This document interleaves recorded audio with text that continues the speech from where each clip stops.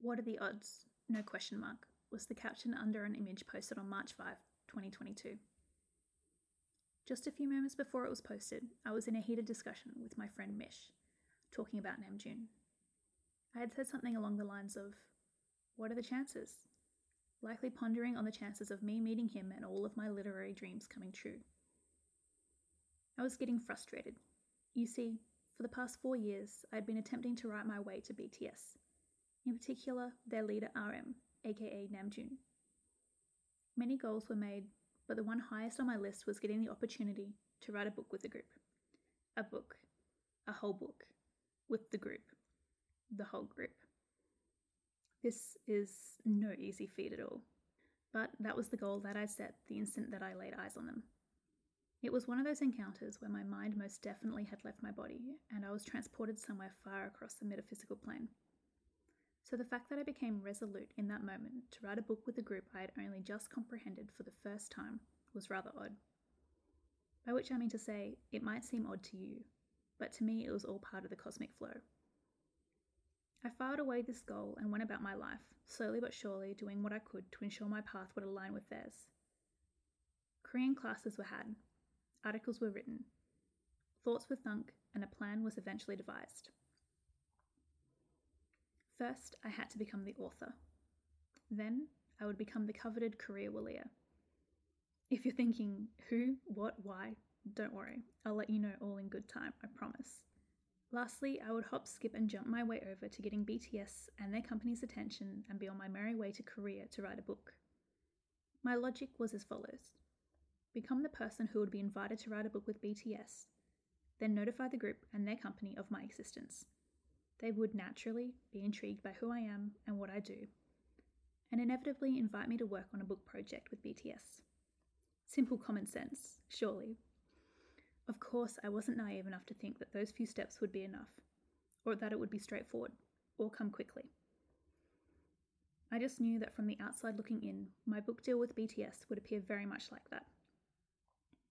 A well-known and respected indie author has written an experimental, poignant and bold book with BTS. It really does get to be that simple. But my journey there, perhaps less so. Over the course of 2019, I slowly and surely became the writer. And by 2020, I had become the author.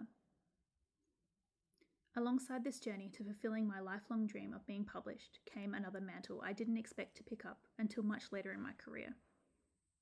Publisher. Writing my own books about BTS and their fandom army wasn't enough. I wanted to publish books on the group from authors all around the world. I wanted to publish all things revolutionary. This served many purposes apart from those of passion and reason for being on this planet. Mainly, it added to my legitimacy as an author and an entrepreneur in the eyes of the world, and of course, Hybe, BTS's management company. I wasn't just an author. I was a visionary looking to revolutionize the publishing industry and radicalize some minds, mirroring Hybe's sentiments, albeit with more evocative phrasing. Soon after, in the midst of my upward swing in 2020, I added another unexpected word to my ever-evolving bio.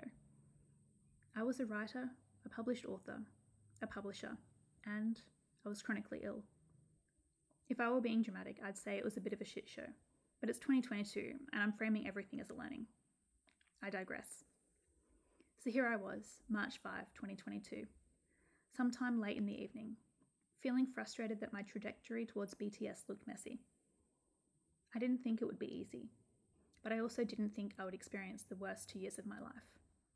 Ambition has always been a double-edged sword for me, and during that moment I was hoisted on it, desperate for an answer to my question. What are the chances? Truly. I wanted Mish to tell me the chances. Was there a chance? Was I completely off mark with my dreams? Were they foolish? I wanted something, anything to hold on to.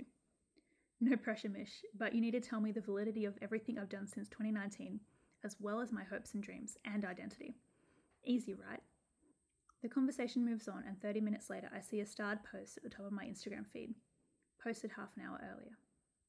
A post from him, that guy, the one I wrote a book about, Namjoon. This in itself was still a slight novelty to me, as he'd only just started posting to Instagram a few months prior. In the photo, he was sitting between two tables with his legs crossed. giving off what was commonly referred to throughout the fandom as boyfriend vibes. But that's not what stood out. It was the caption. What are the odds? It stood out because right before he hit upload, I was asking Mish, what are the chances? A synchronicity. I claimed it with a lot of capitalized spam and exclamation points to Mish saying something along the lines of, he knows. We say this a lot.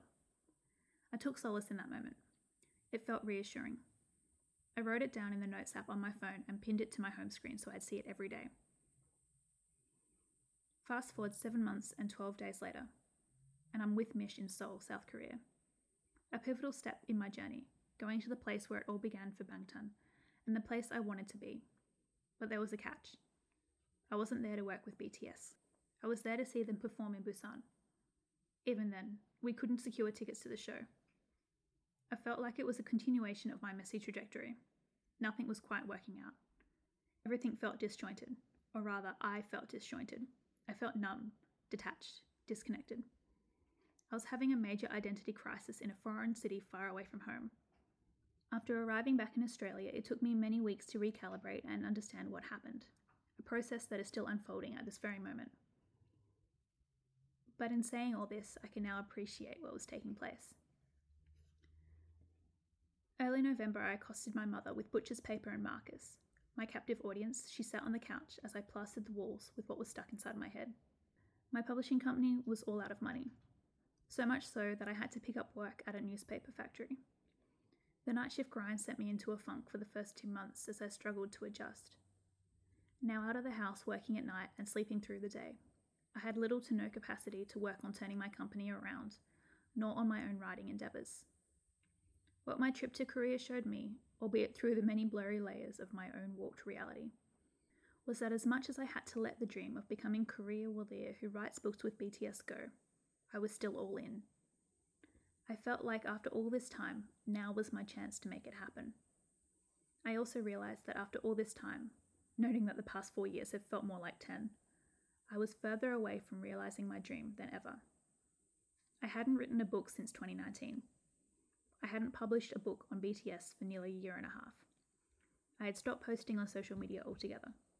I was stuck. And every time I tried to work on a book, or for the company, or on my socials, I would teeter on the edge of a nervous break. Working towards an unknown future can at times throw me off balance.